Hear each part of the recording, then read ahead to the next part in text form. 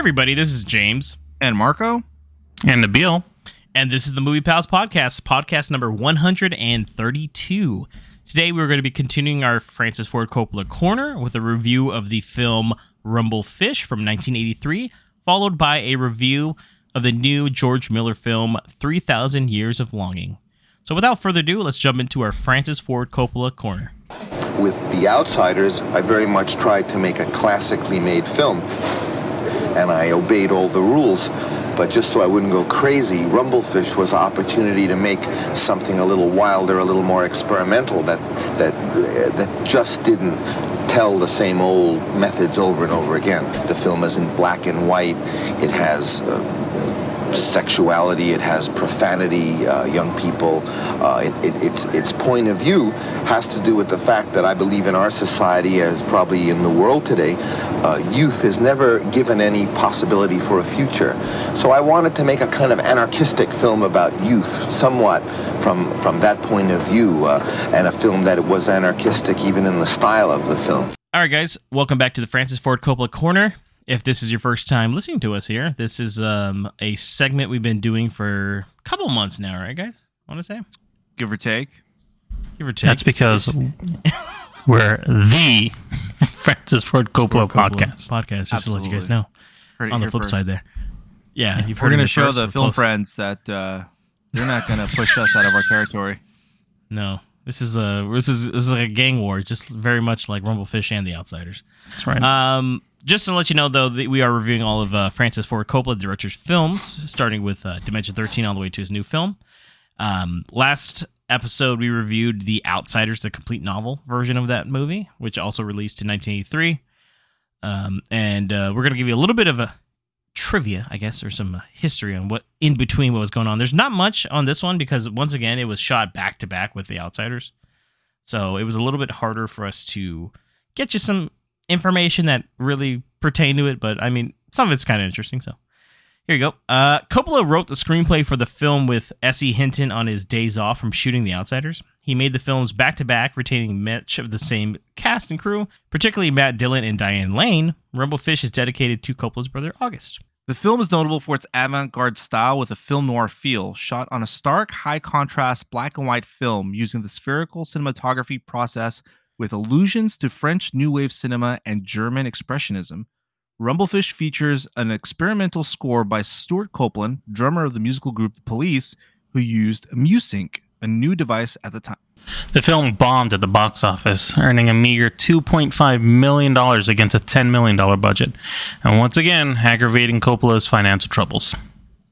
Seems like he could not catch a break sometimes. He'd make a movie that seems like he would make a like Outsiders wasn't crazy, you know, like, but critically not too bad. Yeah, but the money at the box office. But then he just went here and just bombed again. Like, oh man, you know, like come on, buddy. Yeah. So without further, in trying to save a buck, Marco. he ends up spending more. So true, and I feel like he's in like these spurts. Like I think he had a really good experience with The Outsiders, so he's like, I'm going to do another one. You know, like because he shot it like in Tulsa too. So it's like, okay, well. Without further ado, though, let's get into our review of Rumblefish. Rusty James. Biff Wilcox looking for you, Rusty James. I'm not hiding. He says he's gonna kill you, Rusty James.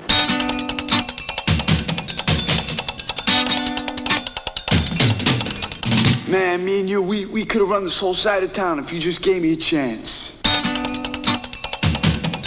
You know, if you're gonna lead people, you have to have somewhere to go. I wonder why somebody hasn't taken a rifle and blown your head off. The motorcycle boy. You always try so hard to be like your brother, Rusty James. Hey, my brother's the coolest. Why do you dislike me so much? I mean, I've always tried to be your friend.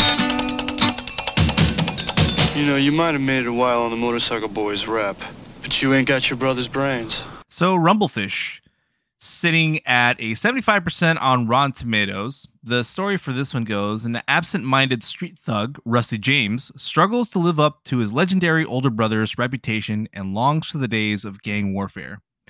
This, once again, directed by the great Francis Ford Coppola, as we continue our Coppola Corner. It's written by S.E. Hinton and Francis Ford Coppola. and it's based on the novel by S.E. Hinton as well. This movie released in October 21st, 1983. It had a budget of $10 million, as we mentioned before, and of course, unfortunately, only grossed $2.5 million. Womp womp. Yeah. So this one stars Matt Dillon, returning once again because he worked with Francis Ford Coppola in The Outsiders, and he takes on the role as Rusty James. Mickey Rourke, a very young Mickey Rourke, very young and handsome Mickey Rourke, as the motorcycle boy. God, man. Diane Lane as Patty, who was also in The Outsiders. Dennis Hopper as father, or pretty much the father figure of Rusty James and the motorcycle boy. Diana Scarwood as Cassandra. Vincent Spano as Steve. Nicolas Cage as Smokey. Chris Penn as BJ Jackson. And Lawrence Fishburne as Midget. William Smith as Officer Patterson. Glenn Withrow as Biff Wilcox. And Tom Waits as Benny the bartender. So, as always, you know how to include Tom Waits. Oh, we had to, man. I mean, he's just one from the heart. film. If I ever see him in anything, I'm calling him out. A random fact, but Heath Ledger actually created his Joker voice based off of how Tom Waits speaks. He used that as a baseline. So I can see that actually. There's a specific interview I'll send you guys. You'll see. Anyway, nice. So again, we're gonna go over who's seen the movie and what their experience has been with the movie. Bill, have you seen this one before, and have you read the book?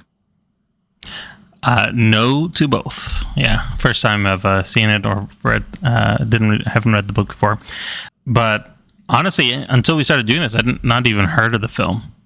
So this is actually all kind of a new thing for me. All right. What about you, James? Have you seen this movie before, or did you read the book? No to both too, man. Actually, I wasn't. I've heard of this movie before because it is on the Criterion Collection. So if you ever go to like Barnes & Noble during their 50% off things, it's always there. But it's never been one of those movies that I've been like, I gotta see this, and I didn't even know it was a Francis Ford Coppola movie. So no, I've never seen the movie before or the book. I was actually shocked to hear that this came out the same year as The Outsiders. So, What about you? No, same. I'd never heard of it before. I'd never seen this version, and I would know about the Barnes & Noble Criterion 50% off sale. So, a little history about me. So mayhaps you've come across it then. Yeah, I don't know. No, I've never heard of it. First time, really. I didn't really think Francis Ford Coppola did a lot during the 80s. So we are realizing though he did actually. He did quite a bit. We're like, dang, this is where it just was. We thought he was out there on Napa making his wine. Remember we had said something like, man, I early on we're like, what's our expectations or something, and I was like, I don't think he did a lot. And like, there's a big span. I'm like, no, he was pretty active the whole time. Yep. So. Yep. He was there, slinging bombs. We just didn't know. Yeah. Slinging bombs. So, Nabil, what did you think about this movie? I liked it. I thought it was a good take on a film noir style. It was I agree that it was a bit avant-garde, but definitely I like that aspect of the film noir of the mysterious loner that comes into town, and then the whole kid brother trying to look up to him, wanting to be him. Like, you don't know where the story's going to go, but you know how it's going to end. Mm-hmm. And so I find that whole, I mean, for lacking of any better word, like the whole direction that he's giving this film, I like that aspect of it, of what he was doing, what he was showing. I actually enjoyed the film more than I thought I would. Nice. What about you, James? I did not like this movie. I saw the French New Wave out of it because once again, like the film background, so it does a really good job with that. There's a lot of like the whole movie has almost like a dreamlike feel to it all with the use of smoke and clouds and passage. I think this is one of his better looking movies, though. I'll give him that. Like, we were talking about how we didn't like some of the cinematography in The Outsiders. I think that a lot of that's rectified in this movie, where there's a lot of good shots in this, especially with some scenes have a use of color as well, and it really pops out and kind of gives you the meaning behind it, which I liked. I just thought it was really slow paced. It just wasn't for me, man. Like, I can't complain though. I thought Mickey Rourke kind of kills it in this one. Doesn't he? Just like, He kind of has this. I can't even describe it. Like, he talks so softly, and his voice. I did not expect that because I haven't seen. I don't think I've seen a young Mickey Rourke, guys. This might be the first movie I've seen. What is my birth? Not in the 80s, at least.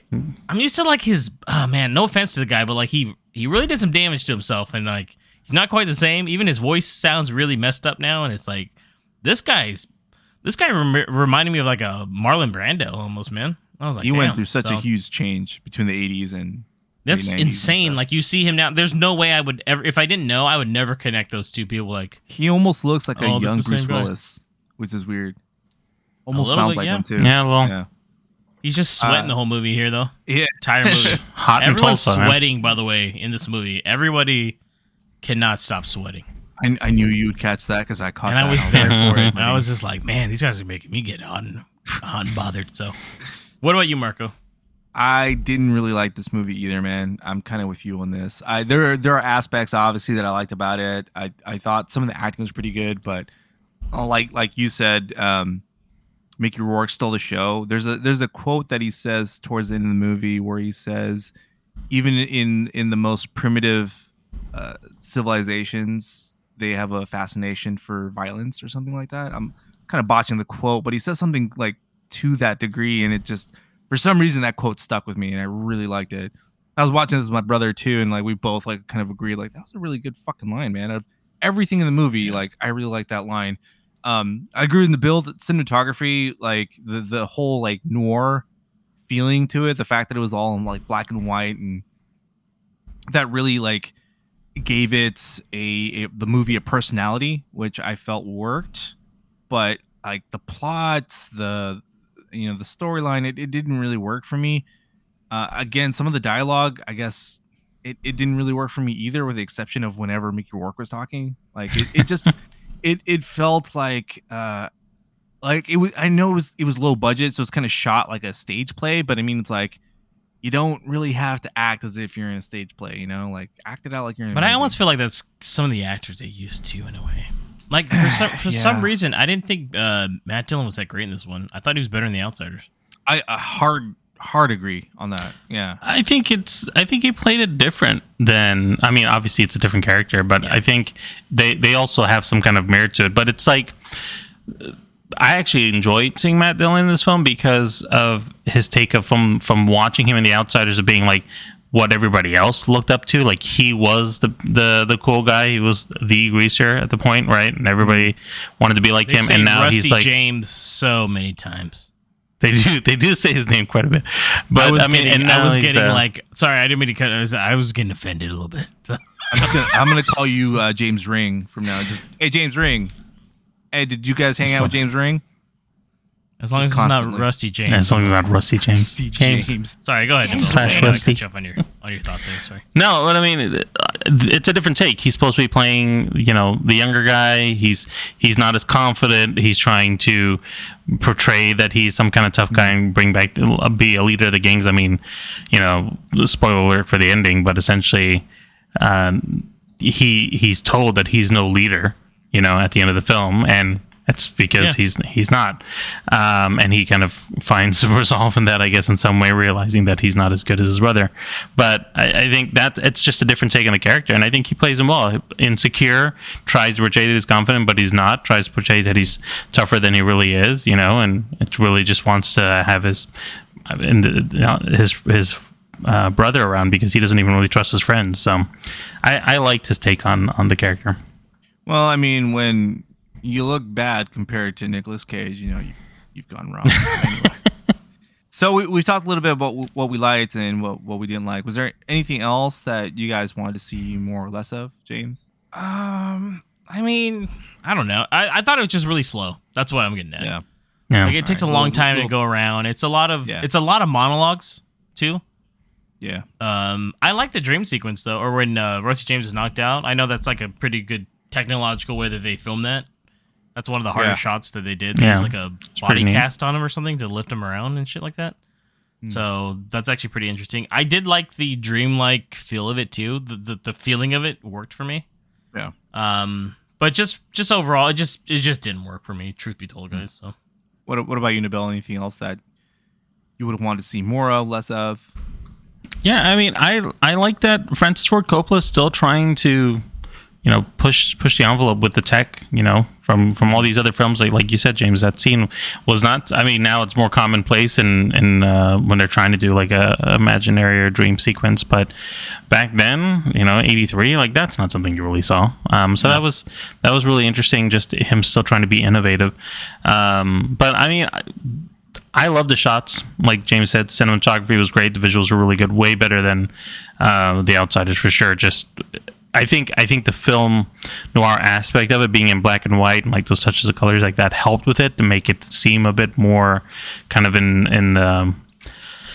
give it kind of a bit more gravitas to what he was showing in the film. The plot is simple. I'm not saying it's like the best plot in the world or anything, like it was the strongest thing, but I enjoy it. It's if he's going with that kind of French New Wave kind of thing, like those are all the same kind of plots. Like it's the random guy, and everybody's just trying to find talk about him. It's all the kind of same thing. So you're not going to expect much from that. I did like how it ended.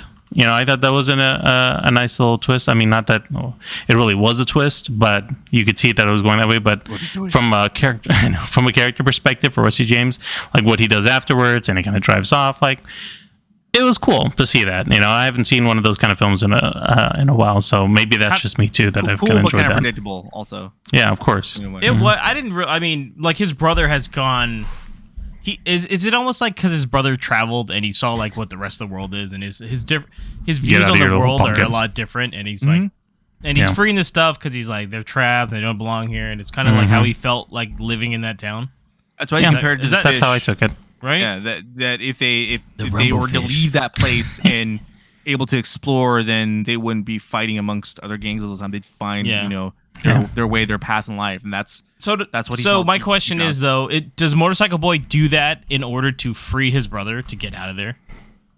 Is that what it is? I think so. Yes, and also because he feels like it's not too late for his brother, but it's too late for him. Yeah. Like he had come to that realization too late. Well, I also just real quick also really like the camera angles that he used and the camera tricks. The close-up shots were really good. I liked all the scenes inside the billiards where they do the close-ups of the cue balls. Those are some of the better scenes in the diner or whatever that place is. The bar. Yeah. Those were really well shot the way he did those. Is it also because Tom Waits is in those scenes too? Absolutely. Yeah, it adds on to it a lot. Tom Waits is the cherry on top for any Coppola film in the 80s, from what I have seen so far. Just to let everybody know. Since we're all becoming Coppola scholars, like we know, you know what I mean? Like this is it. So I think we've done a pretty good comparison to his other films. So do you guys think that this movie is underrated, or do you guys think it deserved a bomb? I'm not surprised from a theater perspective that it bombed. Like this isn't going to be your typical film people are going to go run to the theaters, especially compared to The Outsiders. So no, I'm actually surprised the budget as the size it was for $10 million, since there's only like a couple real like locations that he shoots this, and they're all younger actors. But I mean, I get it. There's some technical shots and stuff in there, but I feel like the budget was kind of high for what he was doing. I feel like he could have done it less. True. But no, I'm not surprised that it bombed. This definitely isn't a film I'd expect.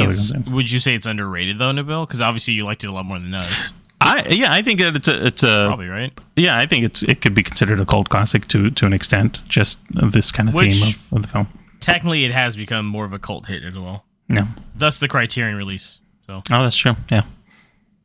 Kind of answered it myself there. I don't think it's really underrated. I didn't like it, like I said, but I see why it bombed. I mean, I'm a soft spot for Coppola. I don't think it deserved to bomb, but I see why it did. So, and no, I don't think it's underrated.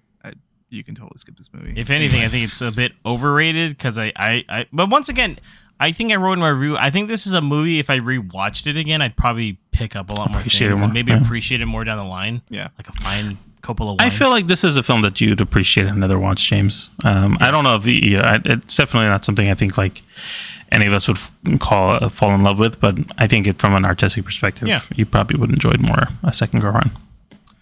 Well, with that being said, we've reached the moment where we rate the film on a 1 to 5 star rating. I'll start with you, James. What do you rate Rumblefish? I give this one a 2 out of 5. All right. What about you, Nabil? I was a bit more generous. I gave it a 3.5. Wow. All right. I'm smack dab in the middle. I give it a 2.5. Yeah. And that half is just because it's Francis Ford Coppola. Anyone else would be a straight 2. So. I'm starting to think we're getting a little biased too sometimes. I'm like, man, I mean, just a we've little seen so much of stuff. Yeah, because we know he's trying, man. Dude, I feel connected to this young Italian man. You can see it, though. That's what's really good about for any of the listeners that has been following through with us. That's what's really been good about going through this process of seeing all these different films, because like we said, we didn't know what he was doing in the 80s, and now we're looking at it and we can see the quality of his filmmaking still there.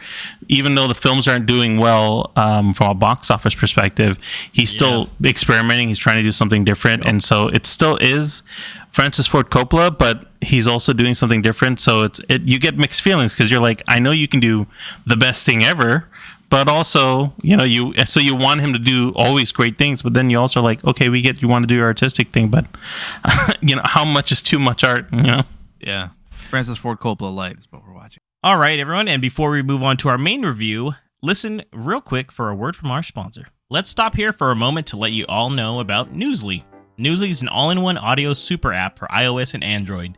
It picks up the most trending articles on the web on topics you choose at any given moment and reads them to you in a natural human voice. For the first time ever, the entire web becomes listenable, all in one place. Browse articles from topics you choose and start playing. You can follow any topic as specific as you like, from sports, tech, business, science, Bitcoin, or heck, even the Kardashians. Newsly will find you the latest articles and read them to you aloud. They even have digital radio. Did we mention they also have podcasts from over 80 countries? Well, they do, and guess what? The Movie Pals podcast is there too. I started using Newsly as my default podcast player, and I can't think of ever going back. Download and use Newsly for free now from www.newsly.me or from the link in our description, and make sure to use our promo code TMPALS, that's TMPALS, to receive a 1-month free premium subscription. Newsly, stop scrolling and start listening.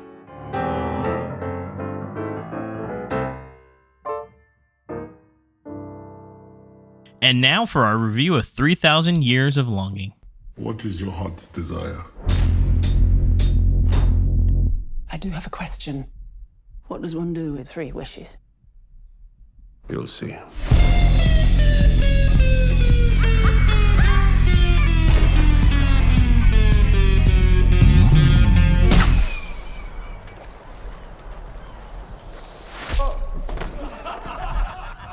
Oh.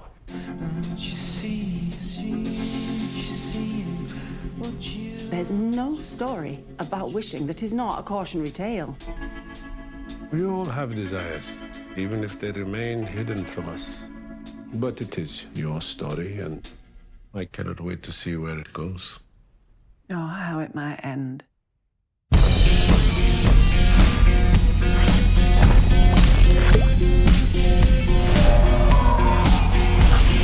Hello. Hello. He'll be staying for a while.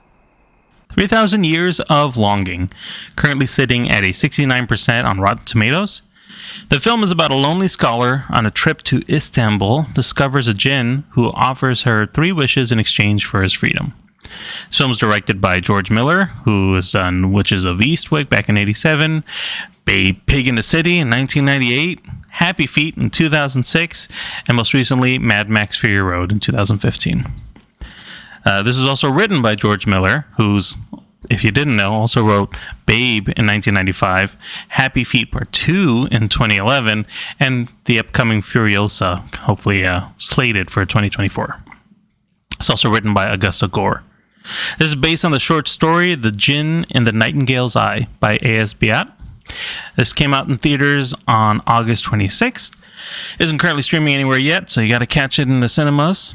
But it is starring Idris Elba as the Jinn, Tilda Swinton as Alethea Binney, Amido Lagum as Queen of Sheba, Burku Golgedar as Zafir, Matteo Bocelli as Prince Mustafa, Khan Guldar as Murad IV, Jack Brady as Ibrahim, Pia Thunderbolt as Esgy, and Anna Adams as Sugarlump. So, guys, what did we think about this film? We'll start with you, Marco. What were your thoughts on this movie? What were my thoughts of this movie? I gotta tell you, man, this one was definitely not meant for me. Not my fucking cup of tea. No. I was bored off my fucking ass watching this fucking movie. I went in blind, and I went with my brother. I saw both. I don't think you would have gotten much from the trailer if you were in blind. It didn't really tell you much either. So I'm wondering if he's ever going to go to a movie with me again, because I made him watch like 2 bombs back. He's to like, back. "What are you guys doing on this podcast?" Yeah, he's like, "Fuck, man, no." Dude, I guess the story just didn't work for me, man. Like it's cool if it worked for anybody else, but it just wasn't for me, dude. Like there were a lot of like plot holes in the story that I was like, okay, I guess we're just gonna fucking leave this unresolved.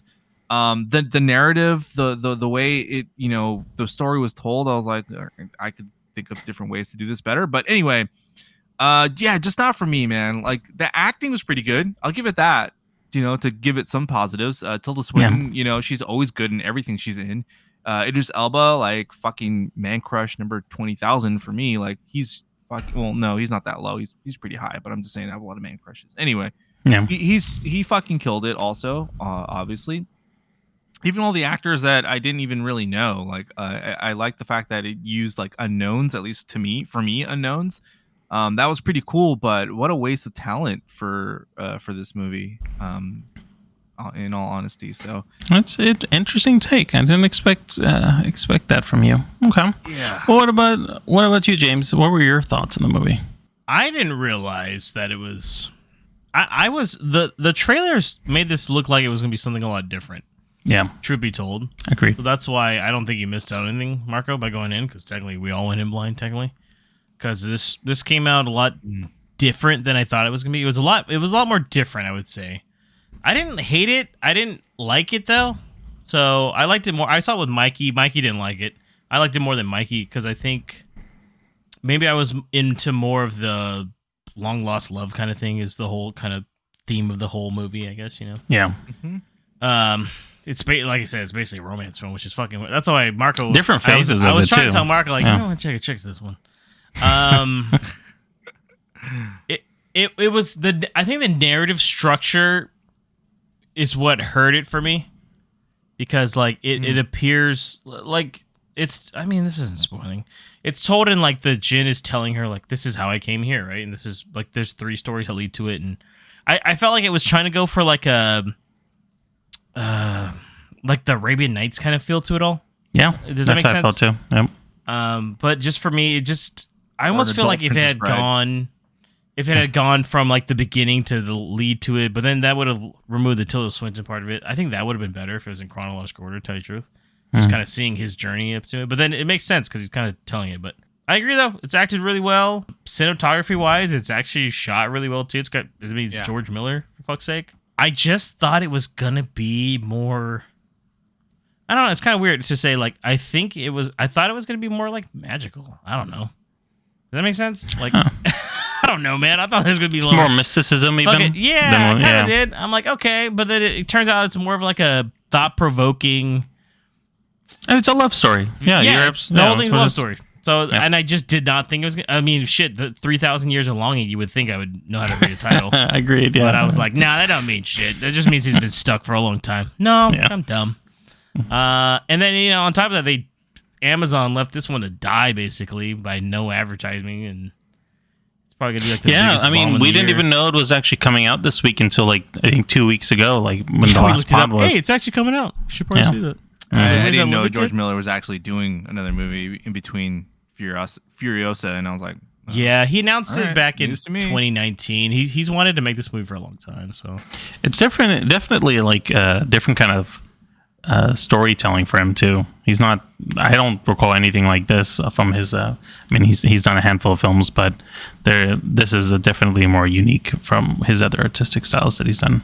Which I have to give him credit for, because like he's done such different films. Like yeah, he's mostly known for Mad Max, but he's also made some the animated films, some randos. Yeah, the Babe movies, Happy Feet too, man. Like, so he's done Witches of Eastwick. I didn't even realize that was him. I'd rather watch those movies than this. Truth be told. Well, yeah, truth be told, but I mean, just looking at a perspective of different, this kind of continues his trend of like he makes what he wants to make, and George Miller is always. Sometimes he takes 9 years to make a new movie, and it kind of shows. It's like when he's ready. But like throughout the movie, I did say this is totally Babe Pig in the City, just like several times. I said this is so Babe Pig in the City, but it is actually though. There's actually a lot of similarities to it. Yeah, I actually enjoyed the film as well. So surprised here that it's. I have a lot more to relate to the film. Is it because you look like Prince Mustafa? Sorry, I had to a little say bit. that. If I had the hair, that'd be great. And then yes, I'd be happy to look like Prince Mustafa. Is it because he played a sitar with other hands coming out, and it was like you? It was crazy. Magic. It sounded Bill seduced. That's why he's on the pod. Truth be told. I was like, oh shit! I was rocking out. I was like, I'm very familiar about this fucking scene. Where the Jinn brought out the food, and Bill was like, I'd like a bite of that. Yeah. The pistachio, yeah. I wanted that. It melts in your mouth. No. Bill's like, so then no. Bill's like, yeah, I got something else to melt in your mouth. Put too. it away, you God sick damn, you fuck. nasty son. You nasty bastard. I got something to melt in your mouth.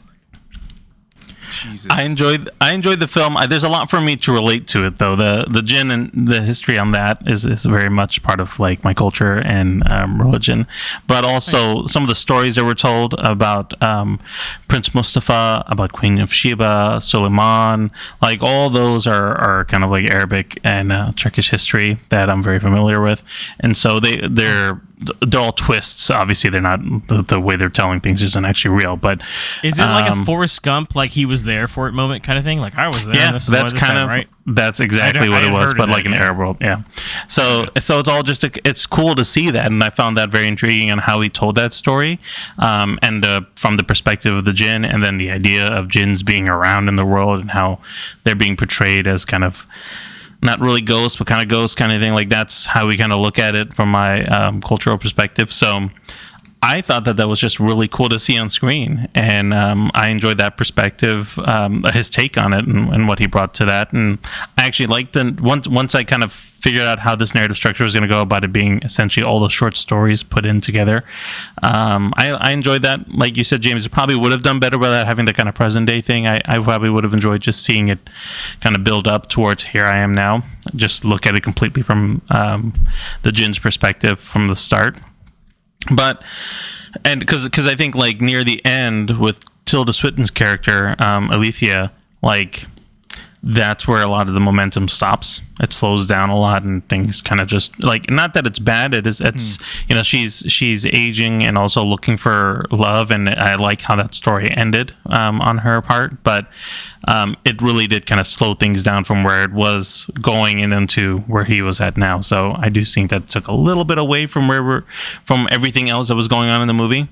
I have a comment on that. Yeah, but I mean, from everything else, I really did actually enjoy a lot of what this film had to bring. And I know we talked a lot about the leads and we enjoyed some of the acting and we talked about the story itself, but there was a lot more to just the visuals and then the music. I mean, did anything, Marco, to you, anything kind of you connect with or resonate to as far as, the actual directorial style of George Miller in this film? I do like the cinematography in this. I do agree there, and I do agree with you, Nabil, that all the storytelling when it gets into the storytelling, that's where the movie shines, and that's where it is interesting. I liked how it went through like the different timelines, and you got to know more about the Jinn.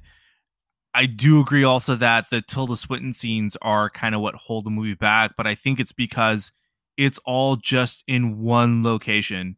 Like I felt like the narrative would have been better if it breathed a little bit, and if they would go back to modern times and they're in a different location, or instead of just a hotel room. Yeah, and he just tells these stories boom boom boom one after another, and I felt that kind of like held like the narrative down a little bit and didn't make it like stick as well. There's also like, I know Tilda Swinton's like looking for love or whatever throughout the movie, but they don't really emphasize that. You're seeing it more from the Jin's perspective, and he's the one looking for love. He's the one that's saying like, I lost this love, I lost that love, and I'm looking for that feeling again. And I think it would have been better if they just would have had like this back and forthness. Like you have one story from her that she talks about her past, and that's it.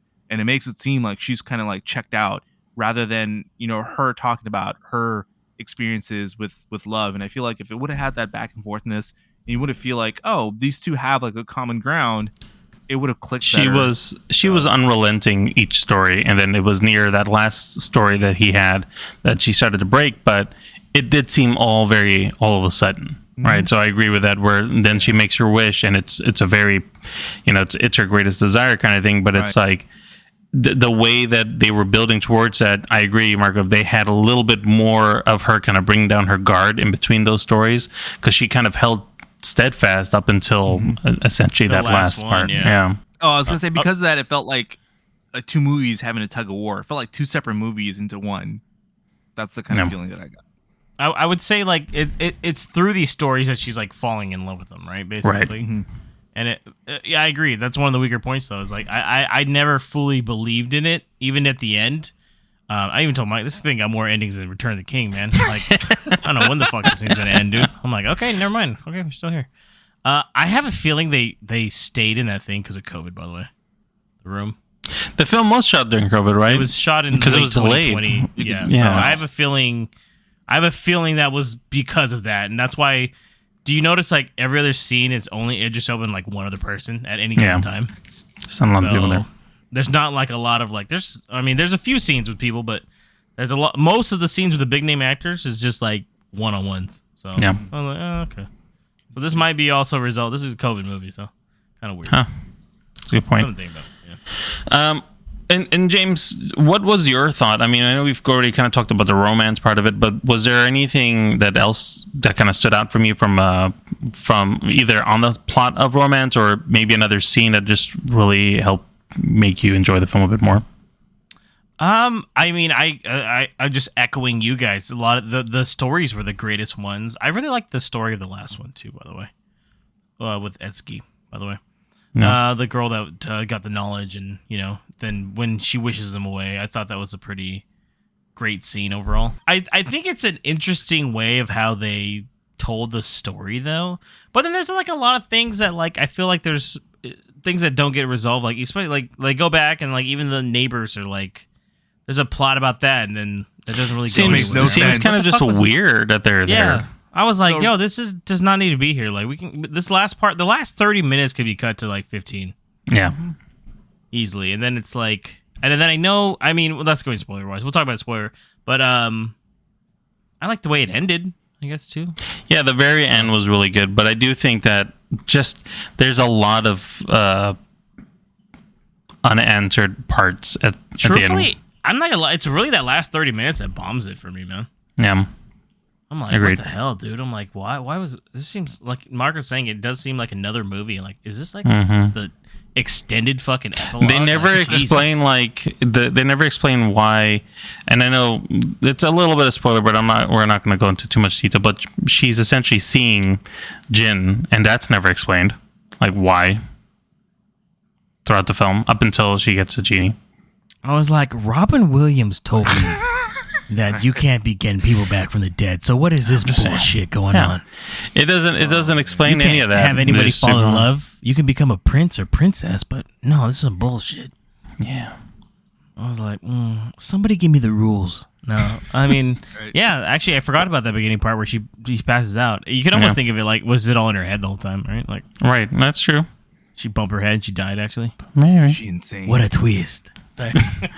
Was there... Marco, was there anything that you would want to see less of, or I know we kind of talked about restructuring the film a bit, but you said that there was maybe some takes that you feel you could have changed a bit to improve upon the film. What specifically do you think that would have been? Just the whole the whole narrative, like to have it more fluid between the past and the present. You know, it just felt like one time period was interrupting another because of the way it was told. I feel like if it was allowed to breathe more, and he tells a story, and again, like I understand because of COVID they couldn't go to different locations, but have like the day pass by, like they're having like different types of food, breakfast, dinner, lunch, have an evolution of events happen, and not just 10 minutes. He's like, I need to know what time it is right now. I'm like, shit. Has it only been breakfast? You're still in your robes. Even the Princess Bride gives me that. You know what I mean? Like, it's like it takes the whole day for the dude to tell him the story, and it's just, I feel like it didn't really give that sense of time passing by for them to just like the movie Clifford as well. More in short. No. That fucking red dog scares me, James. Don't ever bring it up again. Not Clifford the dog, the Clifford, the other Clifford, the boy. He's telling the story. Oh shit! And the kid's trying to escape the whole time, but it's at least telling you like, hey, things are happening in between. Like, hey, now he's in a different room at least for the love of God, right? Like, yeah. And then I agree with you guys that there's the stupid side plot with the racist neighbors, which I'm like, why? Is it even a side plot? It's like 2 scenes. Like, it's 2 scenes that are almost back to back. By the way, I'm like, this could just be cut. Just no point to it at all. Like. Yeah, was it just to show that she's like not well liked in her neighborhood, and she's I guess, but it seems very overt. I guess that she feels like alone, maybe. But considering he made a movie, George Miller did a movie where the main character doesn't say all but like 2 words. I think he could have done that a little better, showing that she was alone. And it did feel like the ending did drag on a little bit. Could have maybe like tightened it a little bit better and have a little bit more of an explanation, kind of like what James is saying, like, all right, but how? Yeah. So I think we can talk. Yeah, I think we can talk a little bit since that's our bigger hang-ups the last 30 minutes. We'll talk about that in spoilers. But before we do, let's talk about our rating, see what we thought about the film. And I'll go with you, James. How many stars did you give it? It's probably too high, but I'll give it 3. I'd probably rewatch this. This is another movie I was like, if I probably rewatch this might be a better run. Because I like George Miller, man. Yeah. Nothing wrong with that score. I like that. What about you, Marco? I like George Miller, too, a lot. I've rewatched a lot of his movies. I give this one 2 stars. I would not rewatch this one. Sorry, George. Love you, bro, but this one's not for me, you're man. A fan. Dang, bro. That is so Babe Pig in the City. Yeah. Wouldn't watch that one either.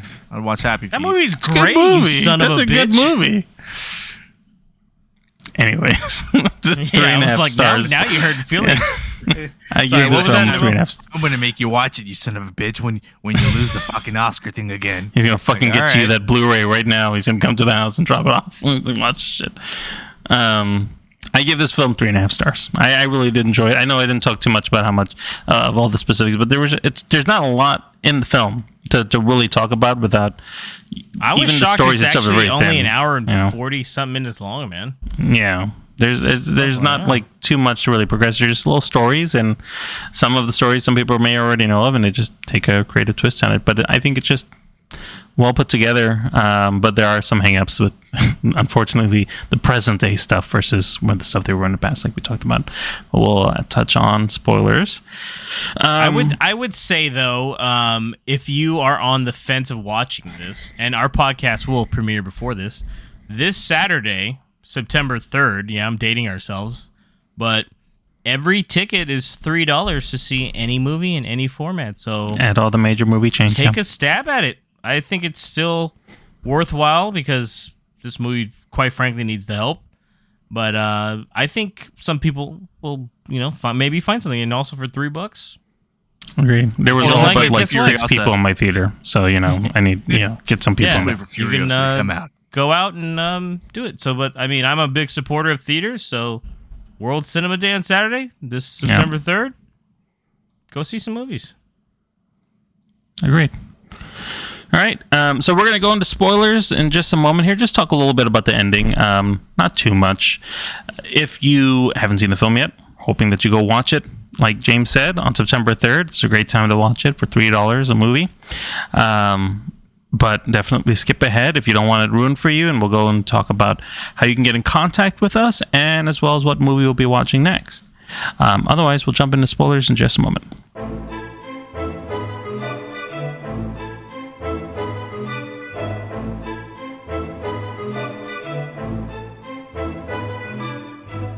All right, so on to the spoilers. So the last 30 minutes of the film, essentially, Abigail, Alethea. I don't know. Who the fuck is Abigail? Abigail. Yeah.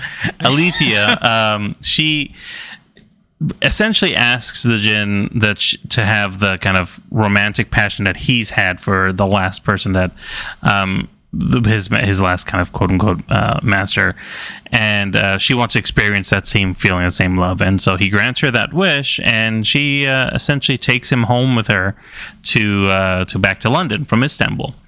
And then during that time, they have a relationship, but he's having some trouble living in London because of all the electromagnetism in the air and all the technology, and Jinn apparently work off of electromagnetism, so he can't really stay there. So she essentially kind of lets him go. Lets him be free. And I would also say, I mean, technically, he's also kind of stuck there because he doesn't want her to use her last wish. Right. Because he's in love with her. And then by doing that, when a Jinn stays in, like, the too long, overstays their welcome, they get, like, sick or some shit, I guess. Is that what it was? I thought it was because he couldn't stay there for too long, is how I understood it. Because of electromagnetism. That's why he comes back. So the thing is that he comes back every few years and visits her. Within her quote lifetime is what he always says. I felt it more like it was just like, hey, it's just because he's been there too long. Like it's supposed to be 1, 2, and 3. And then I thought it was like that's what I'm saying. She gave him the 3 wishes though. Because there's the part where he's like says Jinn aren't supposed to sleep, and it's like I felt because he was kind of like letting his guard down too. He was like started doing losing things, his power, and starting to let his guard down, falling asleep. He's like, oh shit, I'm not supposed to do that because I'll die. I was like, this man is going to need a bottle of lotion, though, because it's all the dust. It's all the dust. I was like, whoa. I think his shoulder caved in. But, so this is where we said a lot of the things start slowing down in the film. Let me start with you, does it matter, Nabil? Yeah, I was like, yeah. Something happens. I don't know. What do you, what's kind of, how do you think it really hurt the film? Like, why do you think that this really did change the tone so drastically and kind of slow things down? They don't go back to the past to tell us a cool story. You just need to see all this cool magic shit. Because this story isn't that interesting compared to the shit he's been telling. Like, oh, this kind of sucks. Pretty much, which is why I felt like they should have let her breathe a little bit, man. Could have spaced it out. They could have had that at the end, and then it could have just been. It's almost like over-explaining the ending at this point, right? Yes and no, because I mean, they never really explain like what happens to them and shit, and like why they're able to see each other again. Really, like it's like okay. He just comes back because I feel like he goes to the land of the Jinn. She frees him. She does she pulls a Robin Williams. Genie, you're free. And then it's a Return of Jafar. He comes back. Yeah, he's back. Baby. And then he goes, "Thanks, Al." And then he leaves. And then he fucking. And then he's just free. And then sees like the goes world back to land of the Jinn. Jonathan Statham is Jafar in this case. He's like, I'll take him. No, in this one, he goes back. He goes to the Jinn world. Apparently, he's like a Green Lantern. He needs to charge up, and he comes back every 3 years or some shit, right? That's how I fucking read it.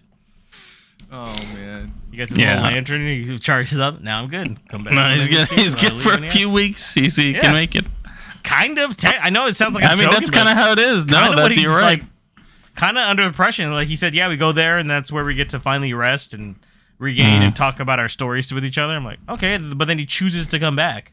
Yeah, because it's like when Genie came back with a goofy hat on, because he went to do that. Marco knows exactly what I'm talking about. Yeah. He wore a Hawaiian shirt, guys. At the end, he was gonna go party. Okay. Any additional thoughts from you, Marco, as far as how the ending is, or anything to improve upon there? I was just glad the movie was finally over. Truthfully. I was like, oh my god! Like the movie's not that long. It's like an hour and 45 minutes long, and it felt like 3 hours for me. Marco asked me to watch with him again. When I was like, yeah, I ain't seen that twice. As soon as he said that, I was like, oh fuck. what have I got myself into? And then so I asked my brother, I was like, hey, you want to watch the George Miller movie? He was like, oh yeah, George Miller, all right. We're watching this, we're like halfway through, and I'm just like, fuck this I like movie, how you gave dude. no context. You cheated up with, it's a George Miller film. It should be great. He tried to research it. He tried to research it. I was like, no, let's go in blind. Let's go He's in like, blind. what is this? You're like, I don't know, Babe Pig in the City, I guess. I don't know. Jesus fucking Christ. And yeah, we just talked about all the fucking George Miller movies we'd rather see in this movie, and it's not that the story was bad. It's just the way it was told was not good. It's like having a bad storyteller, dude. Some motherfucker who doesn't know how to tell a story, just like That's all right, a dude. bad storyteller for a film that's telling a story. Yeah, I'm like, all right, dude. Like, fuck, man. The sequence of events, you got to spread them out a little bit. Some of the past, some of the present. You know, there we go. But yeah, I think I've pretty much said everything I didn't like and what I would. Yeah, there isn't. I don't think there's. I think we're just kind of dragging on with this thing. Yeah. Like again, it's the only real reason I even give it as high a score. I think is because I just related James more has to a lot of fucking things sent me here. a text. He says, bro, please watch Babe in the City. It's like, God damn it. No, I said that's so Babe Pig in the City. So typical of you guys. Well, that is the end of the podcast there. Podcast number 132. Thanks, everybody, for listening. Once again, please leave us some feedback, response, and reviews. Marco, let them know how they can reach us. Check us out on Facebook, Instagram, or Twitter at Movie Pals Pod, because we are the Francis Ford Coppola podcast. Take that, film friends. Get out of here.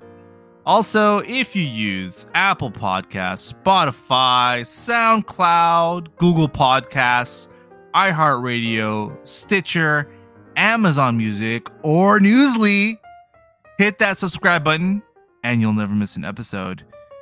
For those of you who are listening to us for the first time, thank you for giving us a chance. We hope that you're in it for the long run. You're joining just another double feature. We're doing a back-to-back, baby.